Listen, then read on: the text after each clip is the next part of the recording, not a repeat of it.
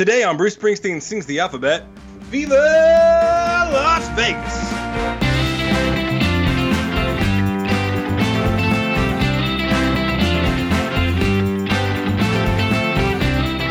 Hey everybody, and welcome to Bruce Springsteen Sings the Alphabet. It is the only podcast on the entire internet where we talk about every single Bruce Springsteen song in alphabetical order, one by one. I'm JB Clark. I'm joined as always by Rob Carmack. Rob, how is the world today? JB, I'm lamenting the fact that I have a confession to make here. I've never been to Las Vegas. I haven't either, and oh my God, we're about to talk about a song about Las Vegas, and 100% of the people in this conversation have never been to Las Vegas. I kind of don't have a desire to go. Well, I do. I mean, it sounds like people are out there viva-ing, and, you know, that sounds exciting. I viva right here in Tupelo every day. Yes, you do. That's true. Yeah, I don't know, man.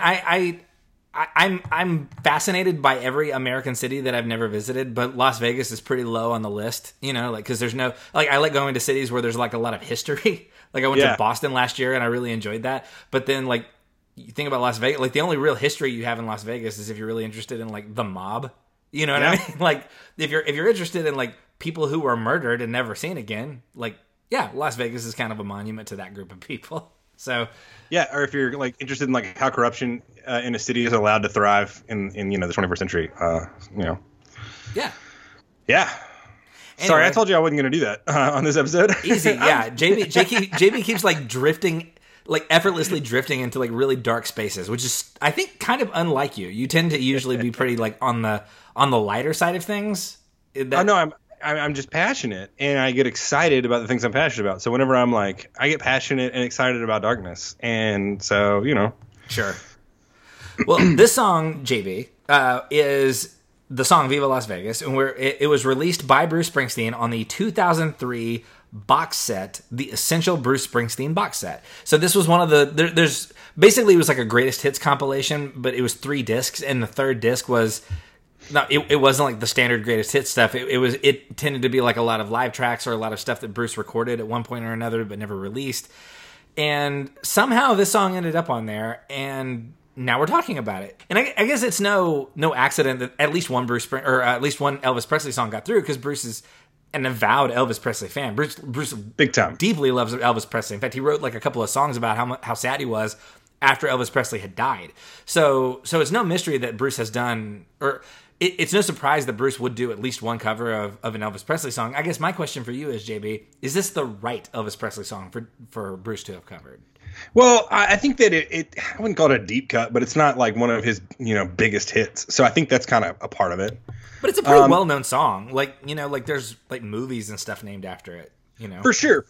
But like Elvis's like original recording of Viva Las Vegas wasn't, you know, sort of the hoppin' rockin' version that I think that we think of in our heads, and it is a song that Bruce could get the band to really, you know, it's a song that he could really crank up to 11, I guess. Yeah, and maybe that's it. It just sort of falls into the same category as like a London Calling or any number of songs that like this is good for crowd work when you need it. You know. Yeah, like Elvis's version was pretty understated, but it was still pretty rockabilly. Mm-hmm. And so, you know, it had sort of the percussive rhythm that he needed it to have. So let's do some basic facts. So the song Viva Las Vegas was written in 1963, not by Elvis Presley, but by Doc Pomus and Mort Schumann, but was very famously recorded that same year by Elvis Presley for the film Viva Las Vegas, starring Elvis Presley. That's right. Which was released in 1964. So this is often, as are many songs, described as an Elvis, often described as Elvis Presley songs, even though they weren't written by Elvis Presley. They were written by professional songwriters and then given to Elvis Presley to perform, because Elvis was that's a good chunk of his library. I mean, most of his library. And in fact, I looked it up today. Elvis Presley has 9 songwriting credits, and that's it. Dang, I didn't realize it was that small. It's very low. Was he a magnetic performer? Oh my gosh. Well, and that's the thing. That's why Elvis Presley is known. Like, he's not known as a songwriter. He's known as a performer. But a lot of the songs that he performed are now sort of thought of as Elvis Presley songs, even though he didn't write almost any of them. We'll talk more about that later. We'll do our top fives. Yeah. So after all of the Elvis references, which again we talked about how Bruce is a huge Elvis fan. After all the Elvis references in Bruce's songs and in his live performance, I mean, you could argue that Bruce's live performance is, in many ways, just a direct homage to who Elvis was on stage. Yeah, it's like Chuck Berry meets Elvis. That's what I want to do. Yeah. So after all these Elvis references, we're finally getting an Elvis Presley cover song. Kind of, again, he didn't write it, but whatever. But he made it famous. So this song was included. I haven't thought about this before, but his sort of in-between song, even a little bit, kind of like Elvis. His what? His sort of like his like in concert banter is a little bit sort of like that understated. You know, Elvis used to, there's this clip of the Hawaii show that plays in the men's bathroom at the Elvis Presley Museum here on repeat. And he's like, oh man, that guy from Hawaii Five-O's in the front row, I love that show. Well, Bruce kind of does in his stage banter talk with kind of a Southern affectation. Which is funny because Bruce is not from the South. Bruce is from New Jersey. This is a well-established. That is a basic fact. And yet, when he's on stage and he's like, he's kind of like goofing around, he tends to kind of veer into kind of a country-sounding tone of voice. And they both did this thing where they delivered this just huge performance that is just the most, sort of magnificent thing you've ever seen. And then they get on the microphone and they talk like almost like they're shy and embarrassed to be talking in front of all these people, which I think is what endeared both of them so much to their live audience. Well, and that's an interesting needle to thread where you have to both be relatable and larger than life. Yeah. And Bruce definitely is that. And I would argue that Elvis, on that continuum, Elvis is much farther over towards the larger than life. But because he did sort of had that Southern affectation, and probably like joining the army was part of this too. It was like he remained somewhat approachable, or at least he seemed that way. And he was like being in movies did that for him a little bit too. But he was. I mean, like I talk to people all the time. I mean, I live in the city where he was born. Like I talk to people all the time. We just talk about like Elvis the person, you know what I mean? Yeah. And he very much was this sort of just like, oh shucks, like I just want to hang out guy. Like he famously, if he couldn't sleep at night, he just wanted his band to like come and hang out with him, and just like play music with him through the night. You know what I mean? Not like in a you guys all have to be here, but like I need my friends around me kind of guy. And that's, I think that part of their on-stage persona is like true to who they are. They just happen to be these they happen to be able to tap into this thing. Mm-hmm. This magical. It's their magic trick, Yeah, that's exactly what it is. So this song was the reason Bruce recorded this is it was included in a commemorative album called "The Last Temptation of Elvis," which was it was a compilation. Our second cover song from a compilation. It was a collection of famous musicians performing Elvis covers, and Bruce's version was included on. Also, in addition to that, it was also included on the soundtrack to the movie Honeymoon in Vegas, starring Nicolas Cage, Sarah Jessica Parker, and James Caan. So if you saw Honeymoon in Vegas and you heard Viva Las Vegas, for some reason they decided not to include the Elvis Presley version, but the Bruce Springsteen version of the Elvis Presley cover. So. Which is that movie came out, I forget exactly what year, but sometime in the 90s. And it was actually during the period of time when Bruce was providing a lot of music for filmmakers. Like the 90s, I mean, you could very easily describe the 90s as Bruce's like movie soundtrack phase. He did a lot of movie soundtracks. So even though he didn't specifically record this song for that soundtrack, like a lot of movies were using his stuff. And so that's that. Other artists, this song is widely covered. And so other artists who have covered the song include, but are not limited to, Nina Hagen, ZZ Top, Sean Colvin. And by the way, Sean Colvin's version of the song was featured in the movie The Big Lebowski.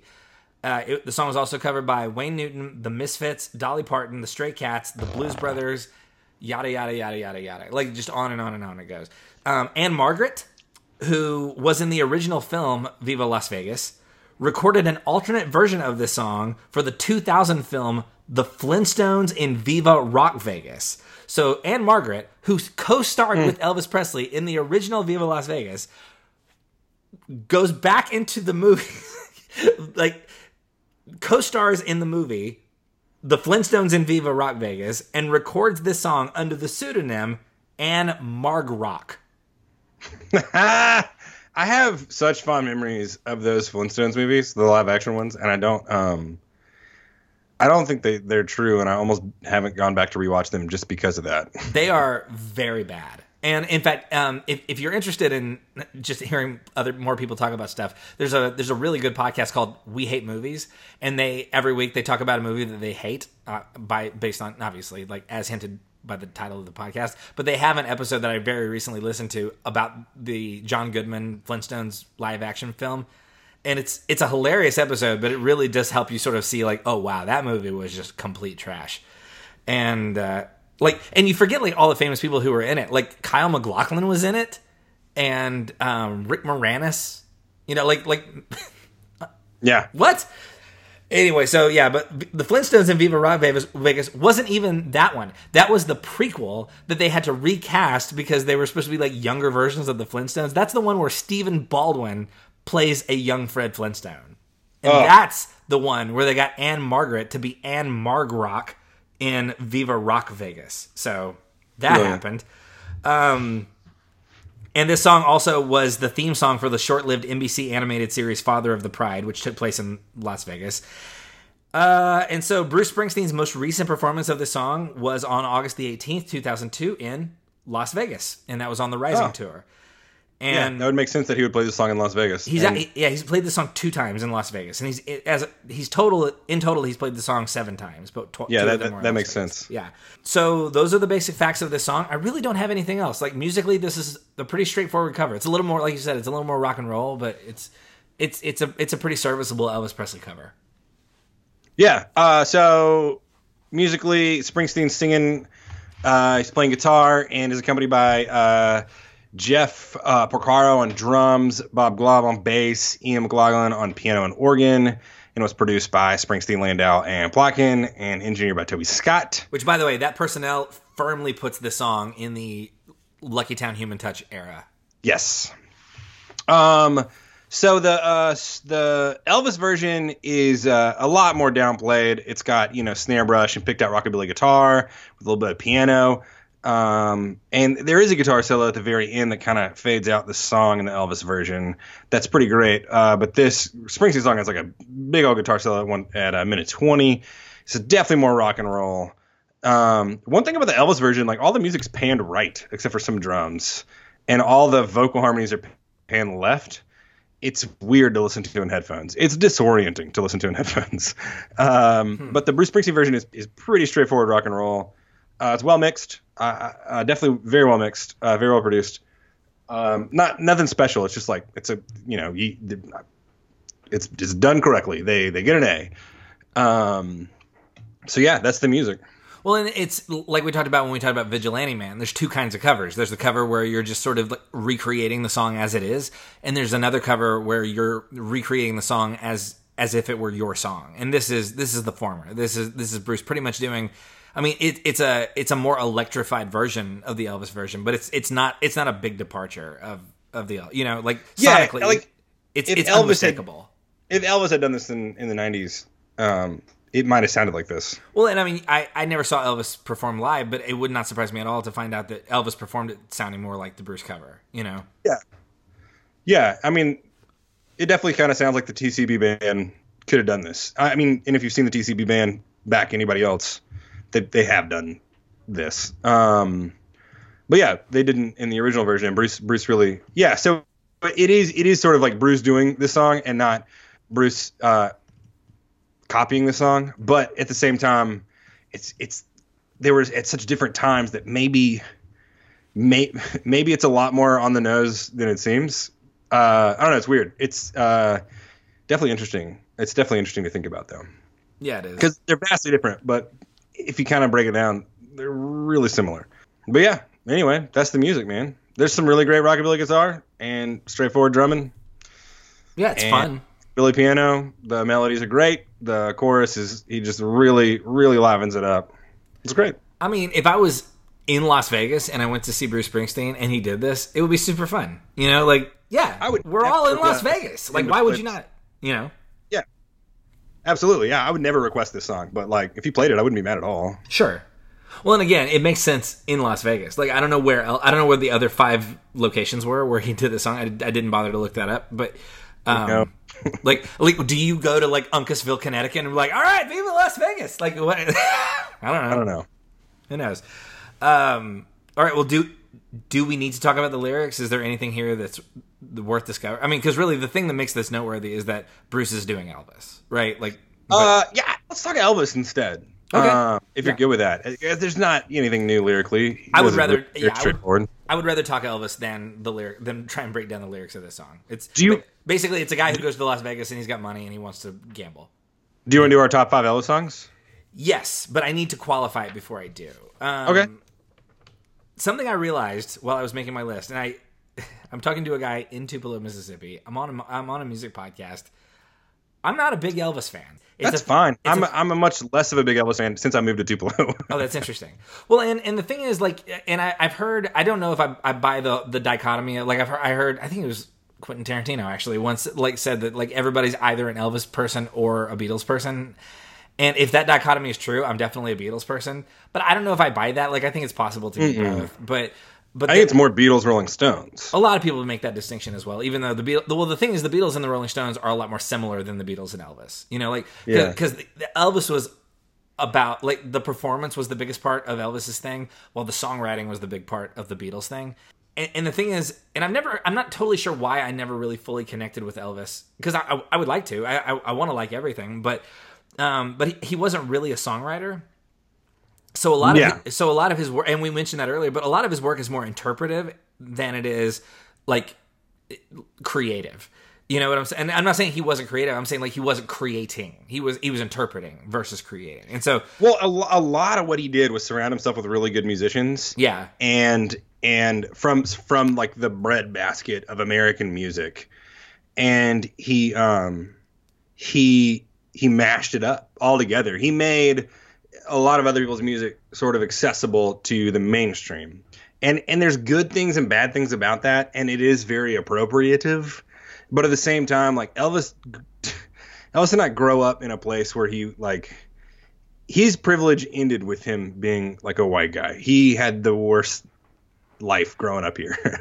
Yeah. His dad was in Parchman. He lived in the worst part of town. He was very poor. His house was very small. His and taken away from them, and it just, and his dad was in prison skating a $5 check, and in prison for things a lot of other people maybe just went to jail for a few nights for. He had a bad childhood. Mm-hmm. As far as that kind of thing goes. He was not treated well in school. And I'm actually coming to you 1 block away from the school he went to. So it was very much appropriative in that it took this, other people's music, specifically predominantly black people music in the South, and made it mainstream for a white audience. But it was also really Elvis playing the music of the people he was around growing up. Yeah. Well, and that's another thing too. Like, I mean, it's not his fault, but it is interesting. It is telling that he took music that was being created by black people, and then he entered the world, like the world of the music business, as a white guy who could replicate that pretty well, but was also acceptable to a white audience, and got super duper famous. Yeah, and I mean, and he was not uncontroversial on his own, but he had less to overcome than a black artist would have at that point. Right. And had more access to make the music popular, if that makes sense. Well, yeah. Well, and the thing, as I was sort of working this out and putting my list together and kind of doing research earlier today, was I couldn't, and it was totally by accident, but I ended up trying to compare Elvis and Chuck Berry because they were contemporaries, and they kind of broke around the same time. And the thing, because like I said, Elvis was not a songwriter, and to in his defense, most performers were not also songwriters at this time. Yeah. Yeah. And and that really that was one of the things that changed with the Beatles and the Beach Boys. But a person who was a songwriter at exactly this same time was Chuck Berry. And Chuck Berry was a brilliant songwriter, and he was a contemporary of of Elvis. And he wrote most of it, if not all of his own songs, and yet Elvis remains a much more celebrated American icon than Chuck Berry does. And I'm not saying Chuck Berry is ignored. I'm saying that compared to Elvis, like Elvis exists on most people's rock and roll like Mount Rushmore, and I don't think Chuck Berry does. But Chuck Berry, well, we don't call Chuck Berry the king of rock and roll. That's right. Yeah, we don't call Chuck Berry the king of rock and roll. Chuck Berry, even though he very well may have been. Well, Chuck Berry, I would argue, or Muddy Waters. Well, I mean, it depends on how far back you want to go. But I mean, but the thing is, like, Elvis may have popularized and rock and roll and made it acceptable to a mainstream / white audience. But I would argue Chuck Berry invented rock and roll, and like the song Maybelline he wrote, like that's often referred to as like one of the first ever rock and roll songs. And like you look at like the list of songs that Chuck Berry wrote, and you're like, oh my god, like in the amount of time like other guys are writing songs and giving them to Elvis, Chuck Berry was writing better songs for himself. And I mean, and it may not be fair to compare one to the other, but it is interesting that Chuck Berry has a more impressive body of work than Elvis Presley does, but because of who they were and where they were, Elvis Presley got to be the king of rock. Like people to this day will travel to see the inside of Elvis Presley's house. You know what I mean? Like, yeah, I talk to people from all over the world on a weekly basis here in town. His house is a worldwide tourist trap.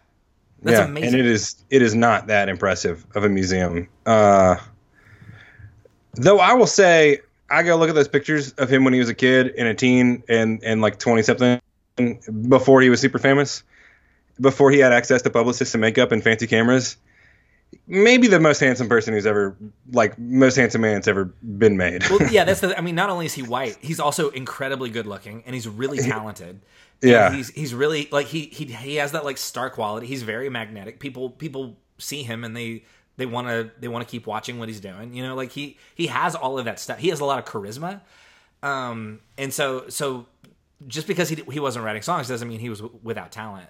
Right. It's just like when you look back now on his body of work, I'm underwhelmed by his body of work, I guess I should say. Now that said, there were some things that he did that, like, it's undeniable he was a great performer.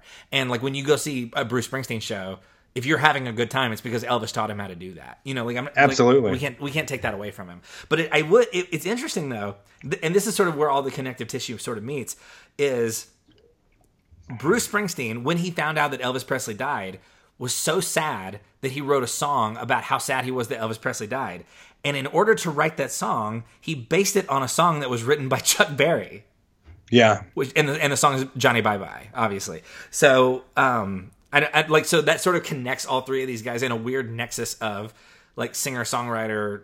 I don't know. It's like sort of the Bermuda Triangle of like Bruce Springsteen like intersecting with these two guys. So, anyway, all that to say, all that is a qualification for like my Elvis Presley, my top 5 Elvis Presley songs list is probably not that impressive because I've never really engaged with Elvis's body of work as well as probably you have, having like grown up where you are and, you know, knowing what you know. So yeah, my mom is a huge Elvis fan and my mom's dad like tried to look like Elvis his entire life.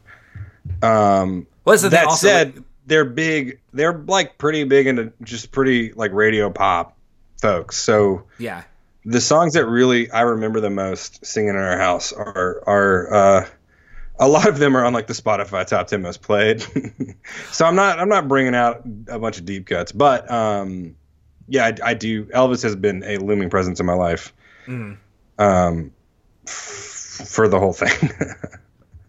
Well, yeah, I mean, and I mean, living in Mississippi, I would imagine it's very difficult to escape that. Well, yeah, just like when I moved to Tupelo, you know, there was some excitement. What is your number 5? My number 5 is All Shook Up. And I picked that one specifically because my other 4 were not written by Elvis. And so for the number 5 spot, I specifically went to the list of the 9 songs that he wrote, that he has a songwriting credit on. And I wanted to pick one of those. And so All Shook Up is my number 5. What about you? I honestly don't even know which ones he has writing credits on. So that's cool. Mine is Blue Suede Shoes. He did not write that. Yeah, I figured. This is just one of the songs, like as a kid, that I just love singing. I actually got some Blue Suede Shoes at some point a little while back, and you know, it made me happy. Well, I mean, and again, like there's so many songs he made famous, and that's definitely one, like, iconic, like, forever, like stuck in the ether of Americana forever and ever, and that's definitely one of them. Yeah. Give me your 4. My number 4 is sort of fits in that same sort of category. It's Heartbreak Hotel. Dude, number 4 for me is Heartbreak Hotel. No way! When I was a kid, I used to like get my hair wet and slick it over to the side. And then for whatever reason, I thought that if you wanted to do a performance of a song, you like did your whitey tidies. So like a 3-year-old JB in like socks and whitey tidies would Tom Cruise across the floor and sing Heartbreak Hotel to my parents like once a week. I would do a Heartbreak Hotel concert. That's a classic, like, sort of shake your hips and make your voice vibrate. Yeah, and like mumble into a broomstick handle, and then there's a lot. Yeah, of that. like do the first part, oh, I've been so lonely, and then like get to the second verse and just be like, yeah. What's your number 3?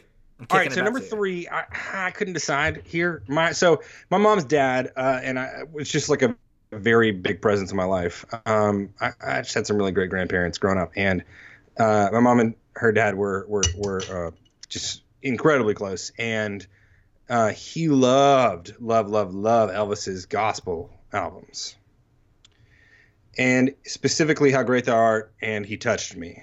And he did have a whole gospel like phase, didn't he? Yeah, he had a couple of like really good gospel albums with some really good backing tracks. If you want to hear a really slow hymn, check out some Elvis gospel records. But I think I'm gonna go with He Touched Me. I kind of don't like the song He Touched Me, just in general.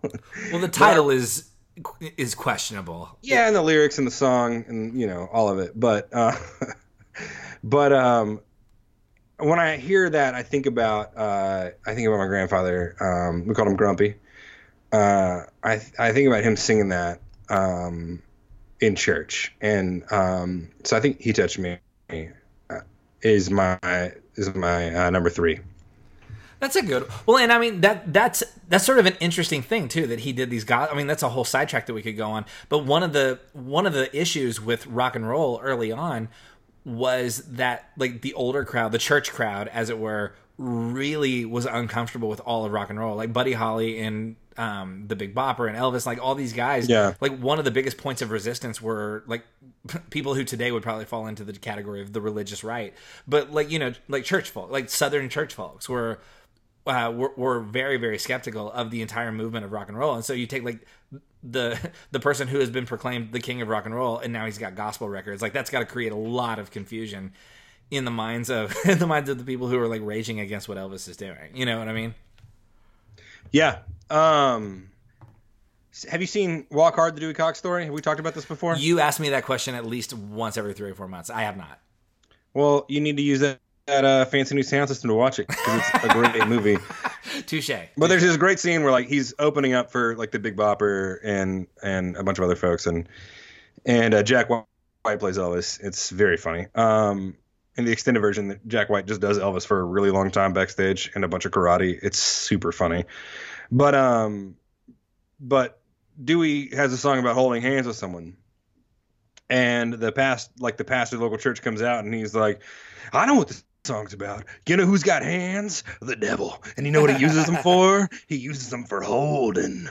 And I just love that. And that's a very much like what was going on here. Yeah. And yeah, so I think sort of midway through his life, he found some like religious conviction, and also his record company was just thrilled about that. Oh, sure. And they were like, "Yeah, we can open you up to everybody else now." Yeah, I mean, he learned how to play guitar in the church, so yeah, expanding the audience is always a welcome move. My number 3 is Jailhouse Rock. All right, that's a good one that I don't have on my list. It's a really good one. I really love that song, and I think lyrically that song is really interesting. There's a lot of really fun like play on words. Especially for like how old the song is. Like it really, like the sensibility is really interesting, and it's really well constructed, and I enjoy it a lot. I mean, I bet the version of the song that I like the most is probably from the Blues Brothers soundtrack, and it like the way that they do that song is so much fun, and I really, really like that song. What's your number 2? Can't Help Falling in Love with You. I think it's my mom's favorite Elvis song. That's a good one. Me and my brothers like did a cover of it for her birthday a couple years ago, and it's just a sweet song. It is a sweet song. My number 2 is A Little Less Conversation. Yeah. Which is, I realized like it was remixed and re-released like in the early 2000s and was used as the the theme song for the TV show Las Vegas, starring very young Josh Duhamel and James Caan, that's the second time I've mentioned James Caan in this episode. But I really like that. It's I don't know. It feels different. It's a lot more like fast paced. It's fun. It's quick. I like it. So, what about number 1? Number 1 is the first Elvis song that I remember hearing, and the song that I took like a 45 to bring your favorite song to school day, and they had to like play, make sure they had a 45 player to play it. Hound Dog. Oh, nice. Okay. I just sang that song all the time when I was a kid. Does that hold up for you? Like when you put it on today, do you still enjoy it? Yeah, I love it. It's a great song. Oh, nice. My number 1 is Suspicious Minds. Ooh, I almost put that on my list. I love that song. That is a good song. Very good song. Yeah. Almost none of those songs were written by Elvis Presley, but he did popularize them, and probably without him, we would probably not know any of these songs. So that's true. So they're good songs, and we're glad to have them.